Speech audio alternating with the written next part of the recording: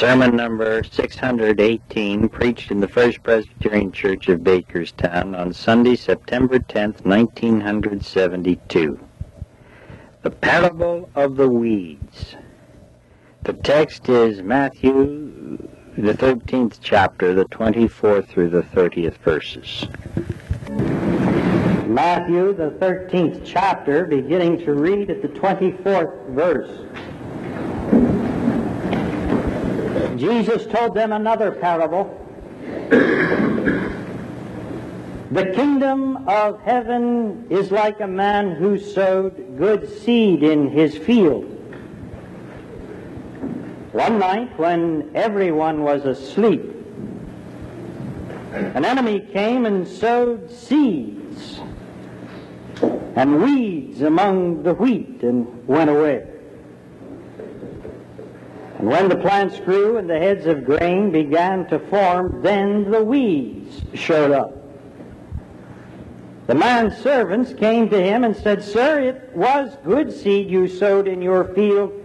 Where did the weeds come from?" "It was some enemy who did this," he answered. "Well, do you want us to go and pull up the weeds?" they asked him. "No," he answered, "because as you gather the weeds, you might pull up some of the wheat along with them. Let the wheat and the weeds both grow together until harvest.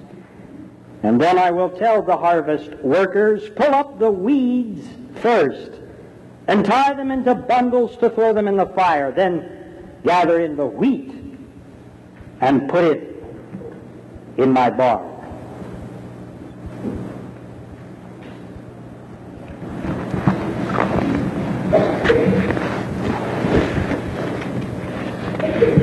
The massacre in Munich this past week revealed and awakened us again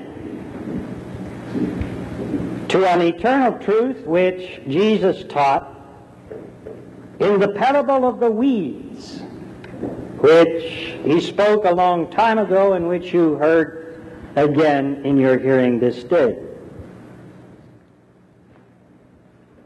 And the point that he makes, namely, is that whenever and wherever you have good seed producing good fruit, you will also have at the same place evil seed producing evil fruit. Wherever you grow wheat, you have also weeds. They go together. And it makes no difference what the venture or where the arena. It can be in the Olympic Games.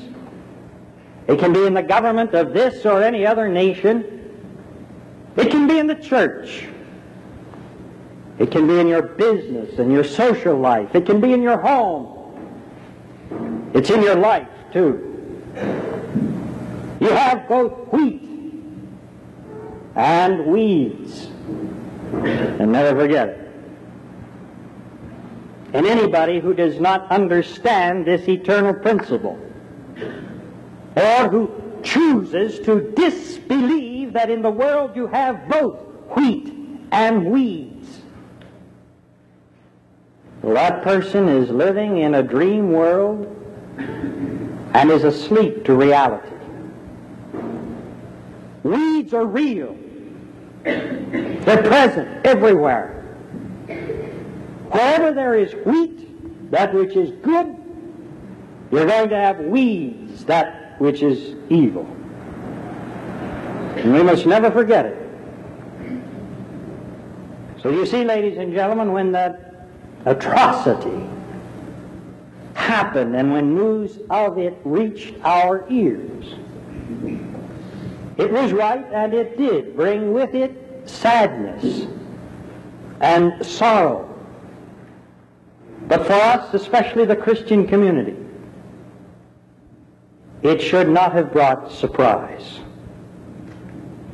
No, where you have wheat and weeds, you must expect this kind of thing. And though we do not like it, it happens.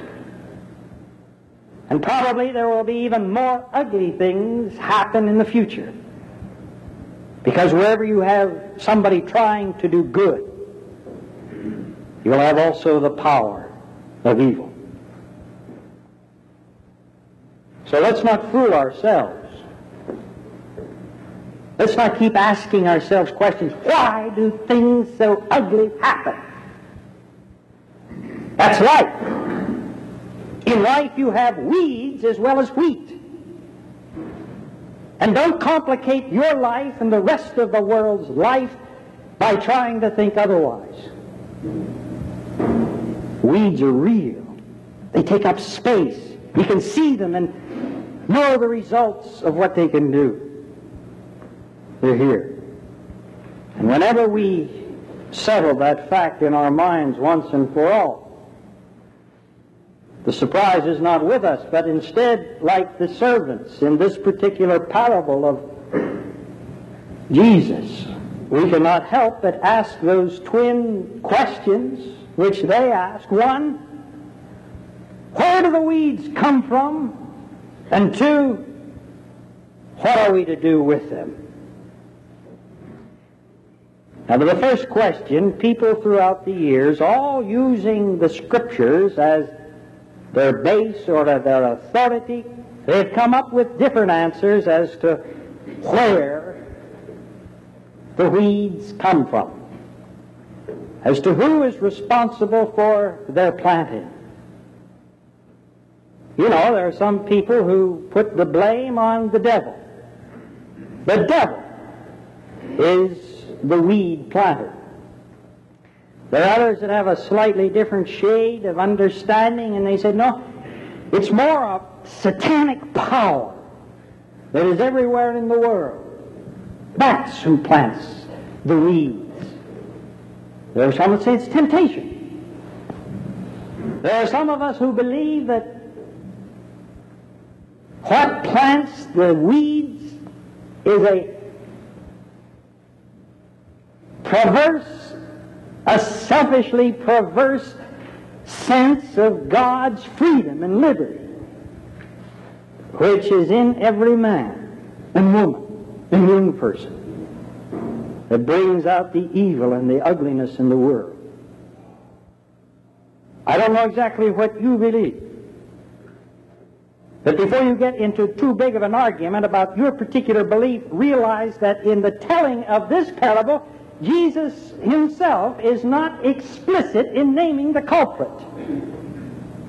An enemy has done this. That's all he says. An enemy, without giving a specific name.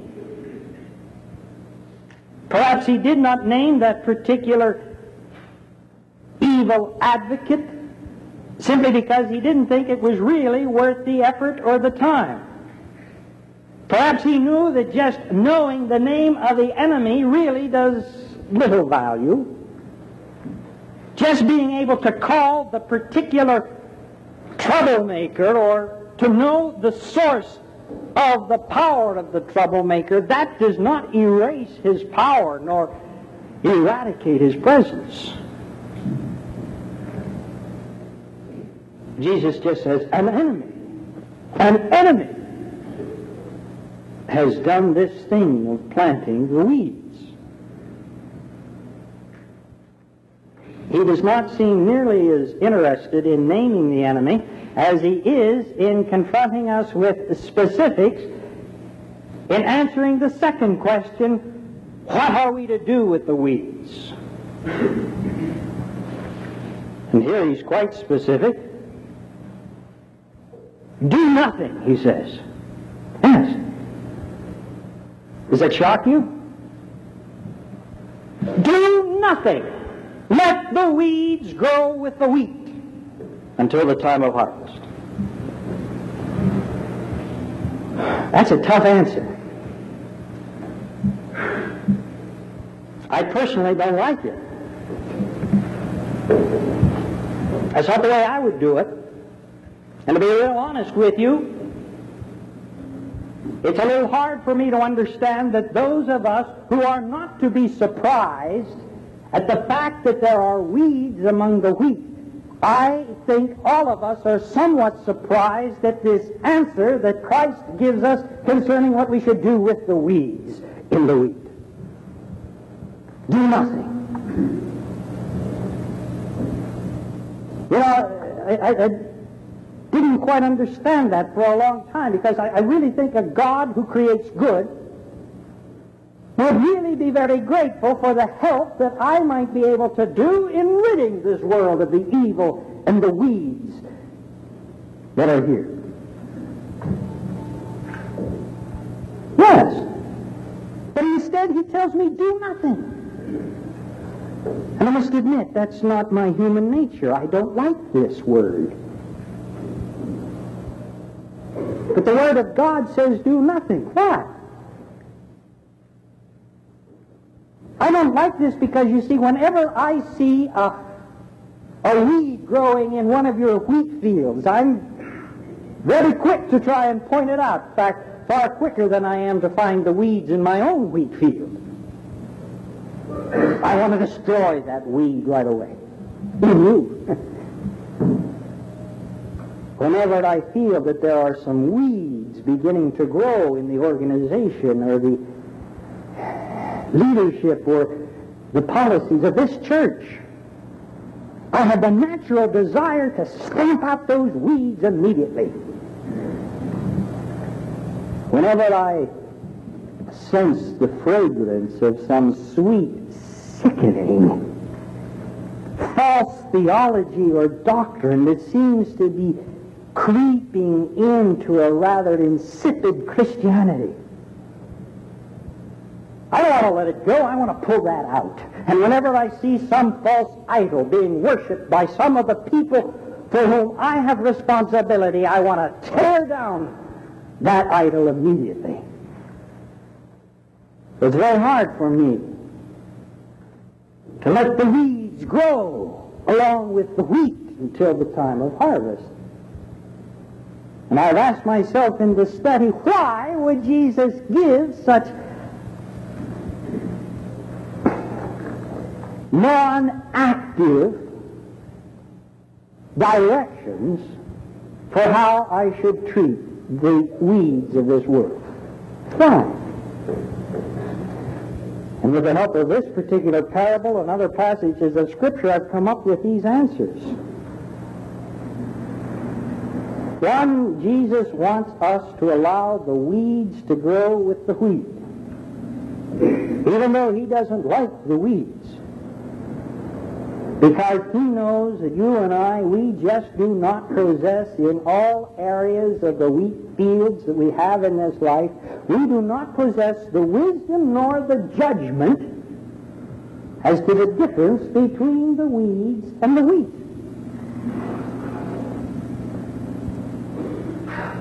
Weeds and wheat sometimes look alike.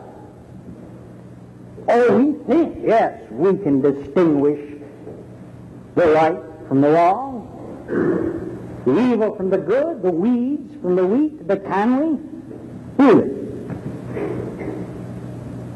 We Christians must never forget that the religious community of 2,000 years ago really thought it was doing a service to its people when they tried to cast out one of the ugly weeds in their midst, the person by the name of Jesus Christ, and they placed him upon a cross.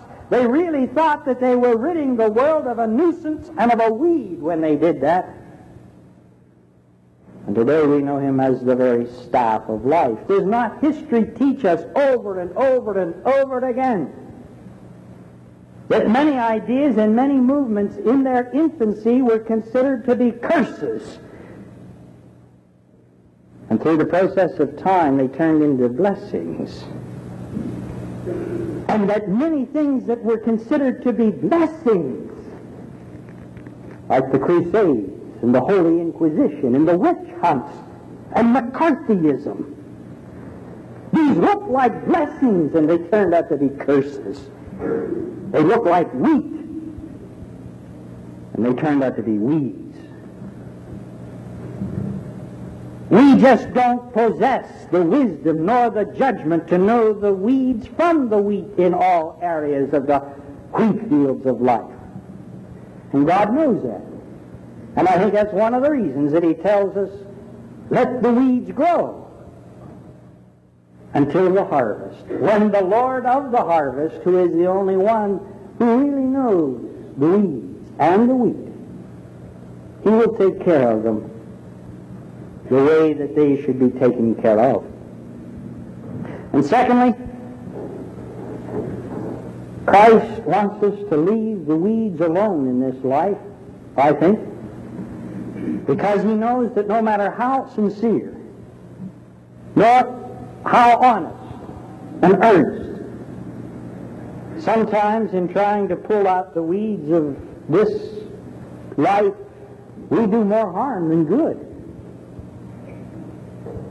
You see, weeds and wheat are sometimes so intermingled and their roots so intertwined that you can't pull out a weed without pulling out some wheat. One day I went out to do a little weeding in my small garden.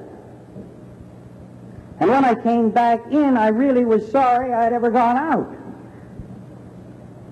I really believe that things would have been better if I'd have never tried to do what I thought was an honorable thing. Well, I got rid of the weeds, but I also got rid of 6 gorgeous geranium blossoms and 17 precious petunia bulbs. And the reason was that when I pulled out the weeds, I pulled out some wheat. And what is true in nature's garden is true in society's garden as well. Deliberately ostracize some weedy, seedy rascal from the church or from any community. And you may find that you have pulled out his innocent wife and his lovely children as well. Work overly hard in purging some idea out of a mind of a creative soul, no matter how ugly or wrong or evil that idea. And you may find that you have pulled more out of that creative soul than you had intended. Let the weeds alone. And let the Lord of the harvest take care of them when He's ready. And thirdly, I think Jesus wants us to stay away from the weeds in life because He knows that when we spend too much time with the weeds, something always happens to the weed picker. Yes. When you spend too much time with weeds, something always happens to the weed picker. And it really makes no difference if you are in the weed patch either to condone or to condemn, to fight for them or to fight against them. You're still with the weeds, and when you're with the weeds too long, sometimes you become a weed yourself. How many times I've seen it, and you've seen it too, when people have started on a crusade and they have been so deliberately minded that they're going to rid this world of evil that they become guilty, equally, if not more so, of the same evil that they are trying to eradicate in the world. Jesus knows, as we better soon find out, you can concentrate too much on the weeds of this world. If I may digress just for a second, this, ladies and gentlemen, is my great concern for our world since Tuesday. That was an ugly thing that happened. But far worse can still happen. My great hope is that the news media, people who always seem to feature the weeds of this life instead of the wheat, and our politicians, and the leaders in Jerusalem, and you and me, we talk too much about that horrible tragedy. And we concentrate too much upon it. I was certainly glad to hear that many rabbis yesterday in their special high holiday services have caught a little bit of the glimpse of this parable of Jesus and are trying to tell the Jewish people of their communities, let's not go hunting for the weeds of this life and spend all of our time on trying to find those terrorists and talk about retaliation and retribution. Let's rise above it. And I hope it can be done. Because when you spend too much time on the weeds of this life, something happens to you. And what happens to you is that you forget to look after the wheat.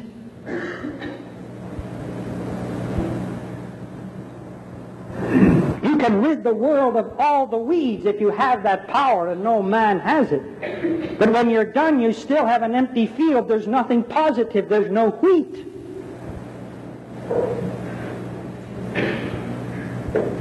Accentuate the positive.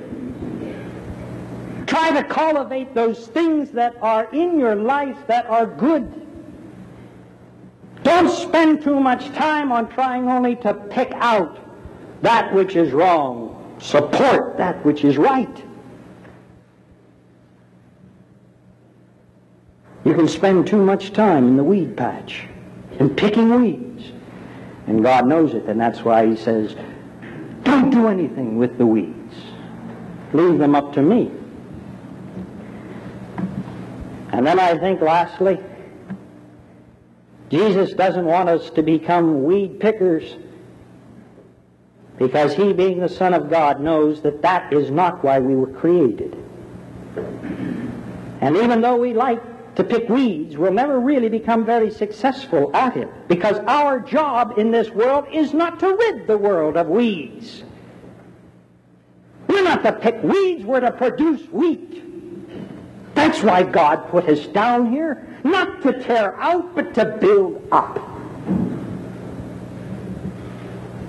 We're to do justly, love mercy, walk humbly with our God. We are to be people who are not to be concentrating on how we can get rid of our enemies, but rather how we can love our enemies. You and I, we weren't made by God to pick weeds. We were made by Him to produce wheat. And if God has not given us the power, we'll never be able to pick weeds anyway, successfully. No, He is the one who has overcome the world. He is the one who defeats the power of the enemy. He is the one who is the Lord of the harvest, and He'll take care of the weeds when He's good and ready at the time of His harvest. But you and I, we're to spend time with the wheat and working with those things that God has given to us to do, and to bear the fruits of love and joy and peace and happiness, forgiveness. This is our job. So, ladies and gentlemen, let us become people who, instead of concentrating upon the weeds of life, and whether those weeds be in our nation or our government or our home or in our very lives, let's not spend too much time on them. Let's know they exist, yes, but let's not spend so much time that we forget the wheat. Instead, let us concentrate on the wheat. And I leave the weeds up to Him, who has told us, in this world you shall have tribulation, weeds and wheat. But the one who wrote this parable, and the one who has said to us and to all wheat growers of the world, in the world though you have tribulation, be of good cheer, for I have overcome the world. As the Jews today are beginning a new year and celebrating, even with sadness, a tragedy in the life of her people. Nevertheless, they go about this season expressing to one another, Happy Rosh Hashanah, Happy New Year. For our Jewish brothers, we wish them a prosperous and happy New Year. And for every Christian, I wish for a very happy harvest of wheat. Amen. Our Father and our God, we're thankful for this new season, for this beautiful day, and for the power of your Spirit which is within us, which we have felt here today. O Lord, help us when we become confused as to what our mission is in life, and help us to remember that we are here not to tear down, but to build up. And now may the grace of our Lord Jesus Christ, the love of God, the communion of the Holy Spirit, the Lord of the harvest, be with you all. Amen.